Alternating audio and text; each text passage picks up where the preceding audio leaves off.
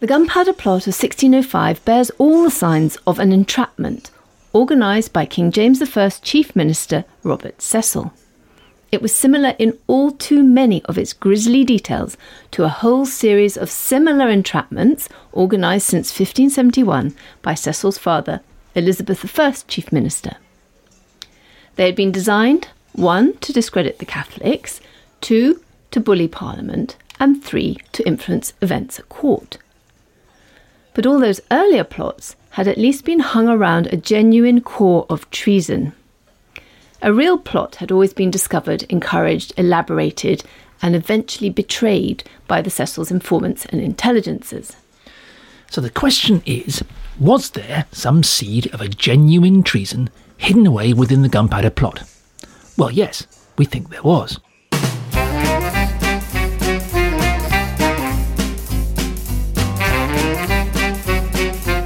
Hello, good to see you at the History Cafe. This is where we come to talk usually about historical stories everyone knows.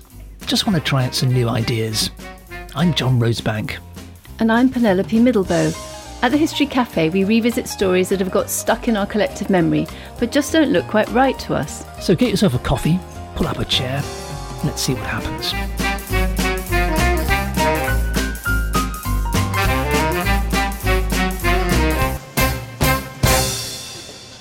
We discovered last time at the History Cafe that in February 1605, not February 1604, as most of the books mistakenly believe, King James's line on Catholics stiffened significantly. Life was going to get much harder for them. But did they then start to plan some kind of rising, or plot? Robert Cecil claimed that his intelligencers came across a Catholic plot of some sort during the summer of 1605. As we've seen, Cecil had a truly extraordinary network of intelligencers, paid informants. We know that they were keeping a special watch on the houses of known Catholics, and particularly, we might guess, those who got into trouble in the past. Now that would include those who'd been caught up in the Earl of Essex's rising in 1601. In other words, several of the men Cecil eventually accused of the Gunpowder Plot. If these men were plotting any kind of rebellion, or stir as it was then called, it would be surprising if Cecil had not discovered it. Cecil later told fellow councillors that he'd warned the king in late July or early August 1605 that he had discovered a conspiracy. After the plot was exposed, he wrote to Sir Charles Cornwallis, his ambassador in Spain, saying the Catholics were up to something. Well, he actually wrote, "I had sufficient advertisement that most of those that are now fled, being all notorious recusants," by which he means Catholics, with many other of that kind, had a practice in hand for some stir this Parliament. Stir, of course, was a contemporary word for rising or rebellion. Now, we don't know what this conspiracy Cecil discovered was, but the precautions he took strongly suggest that he expected some kind of regional uprising, not a madcap scheme to blow Parliament up. The county-trained militia, who were an unpaid, largely conscripted sort of territorial force, well, they'd largely been stood down after the signing of peace with Spain in 1604. But at the end of June 1605, the Lord Lieutenant of Warwickshire, which was a Midlands county in England, a particularly Catholic area, well, he received direct orders from the Privy Council to check that his county militia arsenal was in good order. He was told, unlike the other Lord Lieutenants, to hold his summer militia training as usual. The councillors even recommended a top London armourer to furnish them with the latest up-to-date weapons. By September, certificates had been duly filed with the names of all the trained men and the weapons they carried in Warwickshire. Sometime in the autumn of 1605, Cecil instructed all the county sheriffs, who were due to have been replaced in November, that they would now have to hang on until January. Clearly Cecil was expecting something big to go off, but not in London, in the provinces. His men were meanwhile closing in on the Catholic Jesuit priests, who'd long been a particular target of the Cecils, father and son. Historian Alice Hogg has tracked one of the priests, Father Henry Garnet, as he moved from house to house in the summer of 1605. She discovered that Father Garnet was finding it tougher and tougher to get around, undetected. By midsummer, places that were usually safe houses were being watched. All this suggests that Cecil believed, from the intelligence gathered by his extensive network of informants, that some kind of regional Catholic rising, apparently centred in Warwickshire, near Shakespeare's birthplace, was in the air in the summer and autumn of 1605. What it was.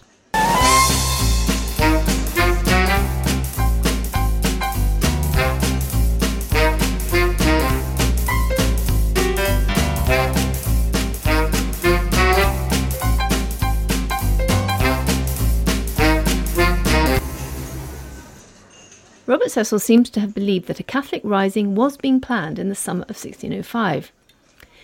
Its centre, according to the preparations he made, would be in Warwickshire. Among the men who would be on trial for the Gunpowder Plot in January 1606 was Sir Everard Digby. He was 24, wealthy, a well-known swordsman and musician, with, it was said, plenty of dogs, hounds, falcons and horses. He had a fine house that still stands at Gayhurst in Buckinghamshire, about 20 miles from the Warwickshire border. He'd been converted to Catholicism, but had kept his new faith hidden, and also that of his recently converted wife, Mary. The couple had married when they were 14. Sir Everard had been knighted by James when he became king in 1603, and become one of his bodyguards, like another of the plotters, Thomas Percy. And Digby was the only one of the alleged plotters who finally admitted in court that he was guilty of treason. But Digby didn't confess to collecting gunpowder or attempting to assassinate the king. What Digby admitted to was raising 50 horsemen for a rebellion under the banner of freedom from all manner of slavery, and a pledge to end wardships and all monopolies, which were two of the more shady means by which the king was raising money. All of this evidence suggests that there was a Catholic plot in 1605, but it wasn't a plot to blow the king up in Parliament. It was for a regional rebellion, or rising, based around the Catholic gentry of Warwickshire and the surrounding counties, perhaps with a slate of demands which combined religious grievances with complaints about tax. At an earlier discussion at the History Café, we looked back at all the many plots and risings that had been taking place in England between 1450 and 1603. Judging by all the previous precedents, what we should have expected angry Catholic gentlemen to do in response to the new tough government line against them in 1605 would be, well, to organise a regional rising and attempt to negotiate with the king. And that's exactly what seems to have been going on in the course of 1605. In fact, many of those earlier risings had come up with exactly the same kind of mixed slate it looks as though the Catholics were discussing in 1605, listing both religious and secular grievances. When we look more closely, a regional rising is not only just what we'd expect from discontented Catholic gentlemen in this period, it would have followed very smoothly from preparations that we've seen they've been making since 1601. At that time, one of the plotters, Thomas Winter, and others had been collecting horses in the hope of a Spanish invasion. They may conceivably have continued to make these preparations in 1604 under the cover of joining the English regiment fighting in the Spanish army in the Netherlands. All this would have segued very neatly into a regional rising in 1605. Now, this interpretation is supported by a private letter smuggled out of the Tower by Everard Digby. In it, he says that the Catholic Jesuit Father Garnet had told him in the summer of 1605 that the new Pope, Paul V, had declared that priests should not try to stop a Catholic stir or rising, and that one of the plotters' plans, Mr. Catesby's proceedings, were, quote, approved though every particular was not known. Now, a Catholic rising along conventional lines aimed at negotiating terms or unseating the king's evil counsellors might very well have won approval from Pope Paul V. An indiscriminate bomb aimed to kill the anointed king, a man the previous Pope Clement VIII had openly endorsed, his queen, his children and countless others, would certainly never have got the Pope's approval. So it looks very likely that in the summer of 1605, Cecil's intelligences came across evidence of a regional Catholic rising planned in response to the king's recently toughened line against them and drawing on preparations made in various ways since 1601. And we'll see later at the History Café there's excellent evidence that such a rising was indeed being planned. But a Catholic rebellion was just what Cecil needed. It could readily be turned into something more, well, impressive. Once he'd made the discovery, Cecil swung into action, just as his father had done so many times before.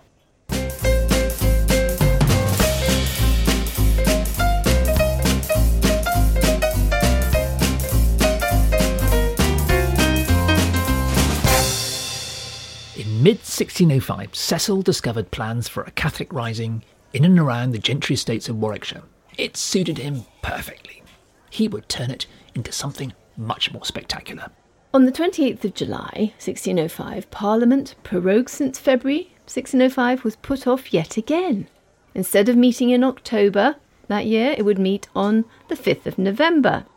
As before, the official story was that there were still traces of plague, some dregs of the late contagion, lurking in Westminster, so they would have to wait till November. But this new prorogation was announced at exactly the moment at which Cecil later said he'd come across the Catholic plot. Among his papers is a letter from the Lord Chancellor Ellesmere, 2 days after the announcement proroguing Parliament.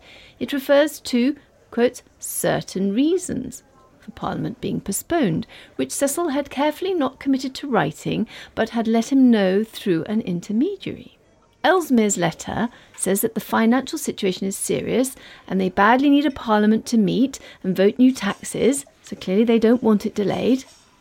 But they can, however, hang on a bit longer in view of the, quotes, many weighty reasons Cecil's man had privately explained. On the 1st of August, Ellesmere writes again, and again makes a point of labouring the great and important reasons that Cecil has put up for the delay.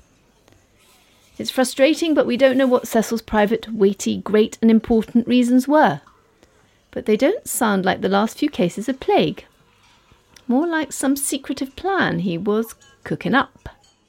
It may simply be that Cecil was still struggling to find some way to manage Parliament properly. But it may also be that his intelligences still had work to do to turn the plans for the regional Catholic rising they discovered into something that would meet Cecil's need better, some enormous plot that would threaten King and Parliament and get them to do what he wanted. Cecil was apparently continuing to prepare the ground. The 15th of August, he had his long-time friend and plot collaborator, the ruthless intelligencer and torturer William Wade, appointed as Lieutenant of the Tower of London. His job was going to be to get the place ready for the prisoners Cecil expected to arrive there at the start of November. Meanwhile, Cecil's network of informers was on alert. They were keeping the rebellious Catholic gentry under discreet surveillance. Filed among the state papers for early October 1605 is an anonymous list of men who met for supper at one William Patrick's house, probably an alehouse in the Strand. The list includes 3 of those eventually accused of the Gunpowder Plot. It also includes the playwright Ben Jonson. Remember Shakespeare's rival. Jonson had formerly been a Catholic himself, but as we've discovered at the History Café, he was also being employed by Cecil as an intelligencer and informant. He may well have been the source of the list. A fortnight later, a similar group met again at the same house.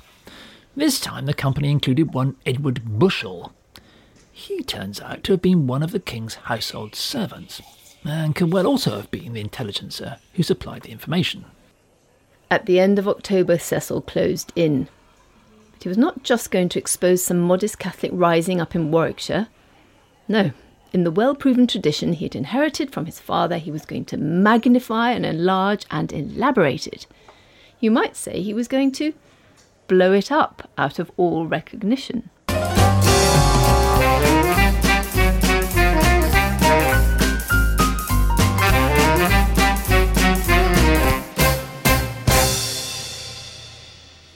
In mid-1605, it seems that Cecil had discovered a plot for a Catholic rising centred in Warwickshire. His intelligences had been keeping the plotters under surveillance. But, we suggest, Cecil wasn't satisfied with a run-of-the-mill regional rising. Just as his father had done many times in the past, he was going to turn an everyday treason into something much more impressive, and something much more useful to him. We can pick up the tale on the 26th of October 1605. It was a Saturday. According to the official government narrative of the Gunpowder Plot, Lord Monteagle, a minor Catholic gentleman, was dining alone at his house in Hoxton, not far from London. It's one of the best-known scenes in the whole plot, one you'll find in pretty much all the books. But from what we've been discovering, it's one of the most badly misunderstood. The official account goes that around 7 o'clock in the evening, during Lord Monteagle's supper on this particular Saturday, one of his servants came in and told him that he'd been buttonholed in the street by a tall stranger. This mysterious man had given him a letter for his lordship. According to the government story, Monteagle then took the precaution of getting another servant to read it out aloud. Of course, there had to be witnesses to dispel any doubt that the letter existed. It still exists, and you can see it in the National Archives at Kew. "I would advise you," the letter ran, "to devise some excuse to shift of your attendance at this Parliament. Retire yourself where you may expect the event in safety. For though there be no appearance of any stir, yet I say they shall receive a terrible blow this Parliament." Well, it was late and dark, and the letter was anything but clear. But, according to the official account, Monteagle set off at once for Robert Cecil's house in the Strand. The Gunpowder Plot had apparently been betrayed. Now, it's a pity to interrupt such a great and well-known story, but we really do have to check out our information here. You see, Monteagle had history with Cecil. Back in 1601, he'd been one of the Catholic gentlemen who'd been caught up in the abortive rising of Cecil's great rival, the Earl of Essex. Essex and 5 others had been executed. Monteagle, a soldier whose real name was William Parker, and who in fact had no legal title to go around calling himself Lord Monteagle, had been one of nearly 100 men imprisoned in the Tower of London. Many of them were interrogated by Cecil's notorious intelligencer, William Wade. They faced ruinous fines. But as we've seen in an earlier History Café, much to Cecil's chagrin and political aggravation, Queen Elizabeth protected the friends of Essex, like Monteagle, and so, indeed even more so, did the future King James. By 22nd of July 1601, Monteagle even felt brave enough to write a grovelling apology. He pleaded to be released from the Tower, and he went on, "My greatest care shall be to do you some acceptable service, which may give you a true assurance that I hold myself tied in all rules of honesty to honour you most." Monteagle's letter from the Tower was addressed not to the King, but to Robert Cecil. And with his promise to perform Cecil some acceptable service in the future, Monteagle was, hey presto, released from the Tower. Over the next few years, Monteagle very carefully kept himself out of trouble. Soon after he became king, James even confirmed his right to call himself Lord Monteagle. But the same couldn't be said for Monteagle's friends. His secretary was Thomas Winter, and he went, as we saw in the first History Café in this series, to the Spanish court looking for money to raise a Catholic rising and the promise of a Spanish invasion in support. Other men Monteagle knew from Essex's rising, like Robert Catesby and the 2 Wright brothers, were thrown briefly into jail when Elizabeth died, just as a precaution. All these men would eventually be fingered in the Gunpowder Plot, as would Monteagle's brother-in-law Francis Tresham and his employee Thomas Percy. However clean Monteagle kept his nose, he was apparently keeping dangerous company. And Cecil was watching. Whatever was going on with Monteagle and his circle, there's no doubt that Cecil had them very firmly in his intelligence's sights. Monteagle was exactly the sort of man who could be hauled into the Tower on the slightest pretext and snuffed out at a word. The confessions later extorted from the plotters in the Tower are full of references to Monteagle, which, as the historian Tim Travers puts it, were later, quotes, hastily scratched out and pasted over. At the trial, Cecil ordered the prosecutor, Cook, not to mention Monteagle, and to stick to the official story as it had been published in the King's Book. Most of the time, Cook remembered. Right the way to the end of the trial of the Gunpowder Plotters, and beyond, therefore, Monteagle's life hung by a thread. He could not afford to put a foot wrong. And that means that Monteagle was exactly the kind of man who could be leaned on to do a job for Cecil, some acceptable service, as he himself had promised in 1601. So the cosy story of Monteagle's Saturday night in and his mysterious messenger had Cecil's fingerprints all over it. So does the mysterious message itself, the unsigned and undated scrap of writing that was so like the documents that had, back in Cecil's father's time, as we've seen, got James's mother, Mary Queen of Scots, executed. So, back to the story of that Saturday night in, but now told in an entirely different voice. What we're witnessing is a pantomime, played out as Cecil's intelligence machine closes its grasp on the Catholics.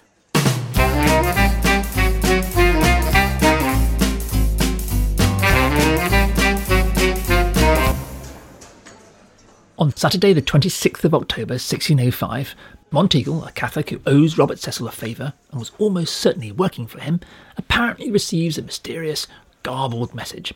It said something about a blow to Parliament. According to the published government account, Monteagle now sets off, in the dark, for the Strand and Cecil's house, about 3 miles, mostly across open country. He finds Cecil is not at home. According to the official government narrative, Cecil is at St James's Palace, working hard, naturally. Cecil reads the mysterious message and proposes they take it to the Earl of Suffolk. He may have been close at hand, since Cecil was having a well-publicised affair with his wife. Historian Pauline Croft suggests it might even have been a ménage à trois. Suffolk, in turn, proposes that they consult the Earls of Worcester and Northampton. So, according to the published government account, the 4 leading councillors in the land quickly assemble. But the account goes on. Neither they nor Monteagle could make head or tail of the strange letter. And so, according to the narrative, they decide to do nothing. In the first place, the narrative explains that's because they realised that only the king would be able to solve such a deep mystery.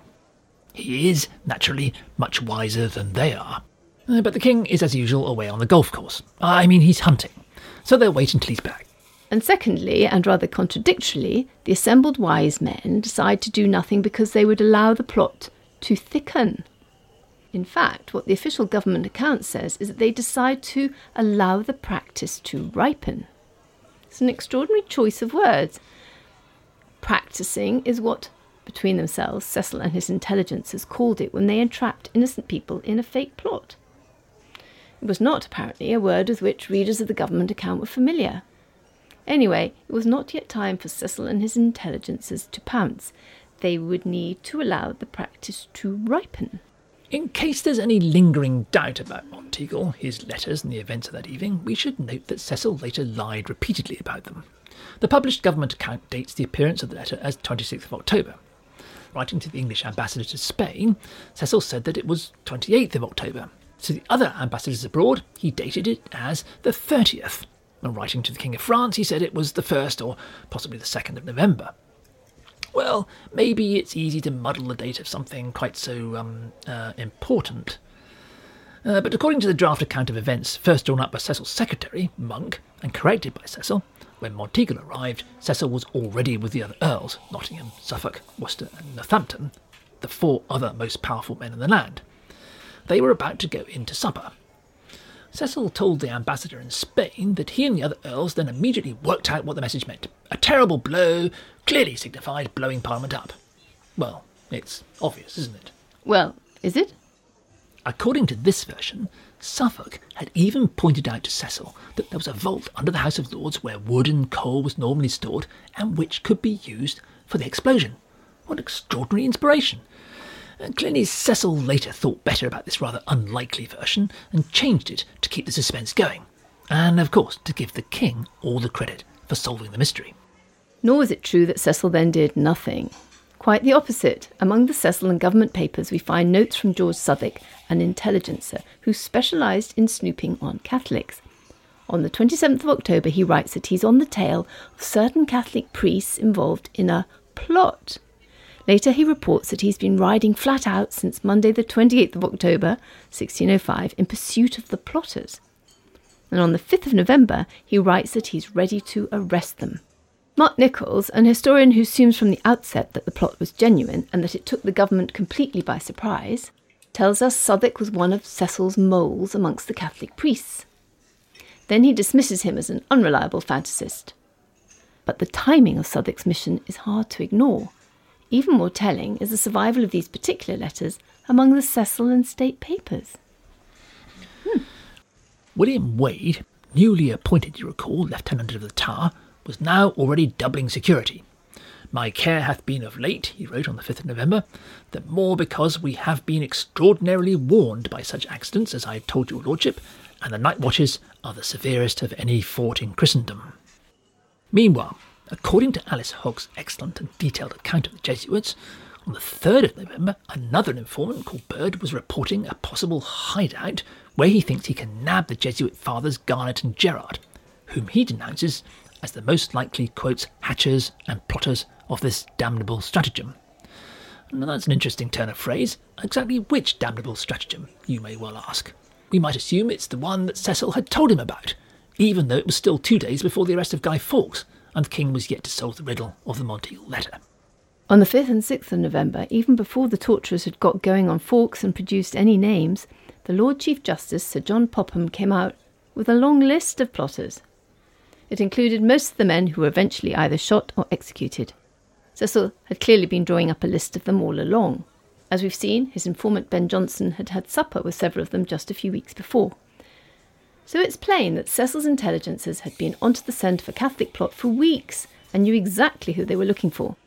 The whole notion, therefore, that the government was first alerted by an anonymous letter handed by a tall, dark stranger to Lord Monteagle, who turned out to be related to, knew of, or employed many of those who were eventually accused, is completely laughable. Nor was this all that Cecil was up to.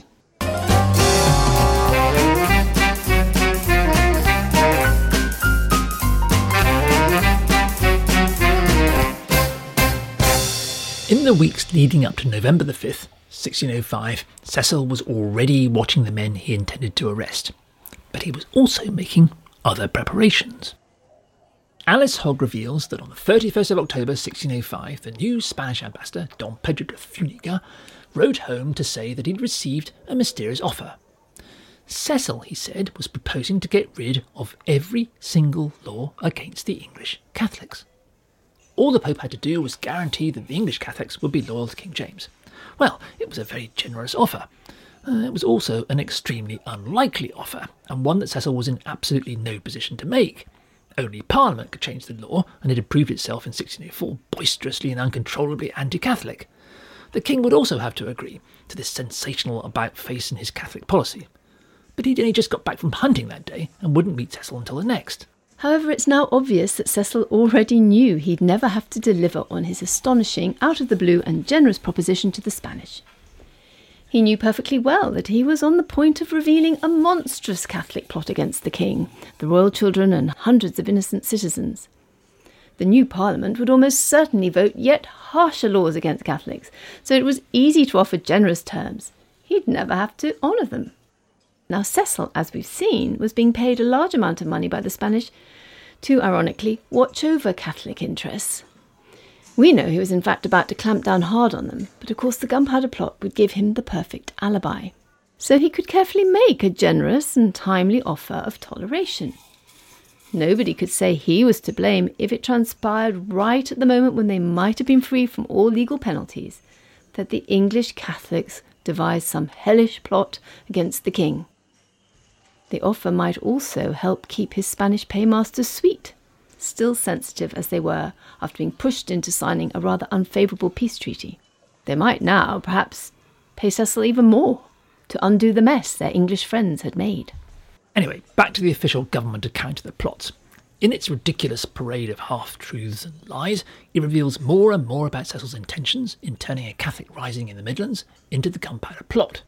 The account paints a charming picture of Cecil on the 1st of November, taking Monteagle's letter to the king.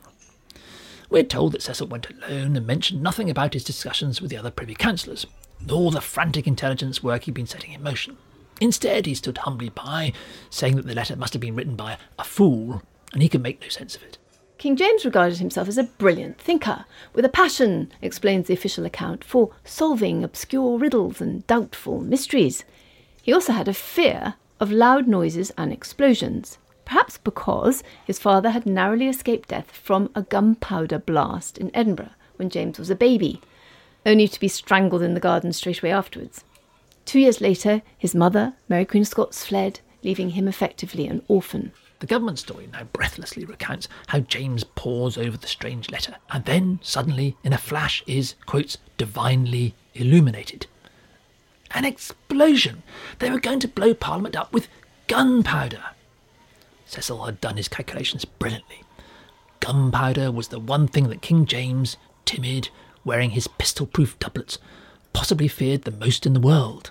The thing, above all, that would be absolutely certain to make him both mortally afraid and determined to take action. Gunpowder. We may note how Cecil has not only put James in fear of his life, but has carefully handed him all the credit for solving the case. On the 9th of November, the king himself swaggered into Parliament and told the assembled great and good how he personally had delivered all of the nobility and bishops, most of the knights and gentry, all of the judges and most of the lawyers and clerks in the land, as well as his wife and sons, from a, quote, roaring, nay, thundering sin of fire and brimstone. Cecil's plan was working out very well indeed. The king was lapping it up. So back to the government's highly entertaining account of events. James has his extraordinary moment of divine inspiration on the 1st of November. The threat to everyone's life is now clear. So, as you'd expect, his Privy Council agrees to do nothing whatsoever for 3 more days. Cecil, protesting rather too much, is pictured declaring to his fellow councillors that there's really no need to do anything, nothing at all to worry about. He ends his little speech, says the official account, with some merry jest upon this subject, as his custom is. Well, you just have to laugh, don't you? So we reach 4th of November, 1605. It's the day before Parliament is finally due to meet after more than a year of prorogation. Lord Chamberlain, Suffolk, who's responsible for making all the arrangements, decides to go on a tour of inspection. The great moment has come. We can imagine Cecil crossing his fingers in the hope that all his months of planning are now finally going to come together. He will reveal to the world not some dull regional rising, but a dastardly Catholic plot at the heart of Westminster. But just how Cecil's plan works out, we'll have to wait until the next History Café. For more on this story and others at our History Café, go to historycafe.org. There you'll find information about us and also about further reading you can do. It's also a way to ask us any questions you might have. Or contact us on social media at History Café Pod.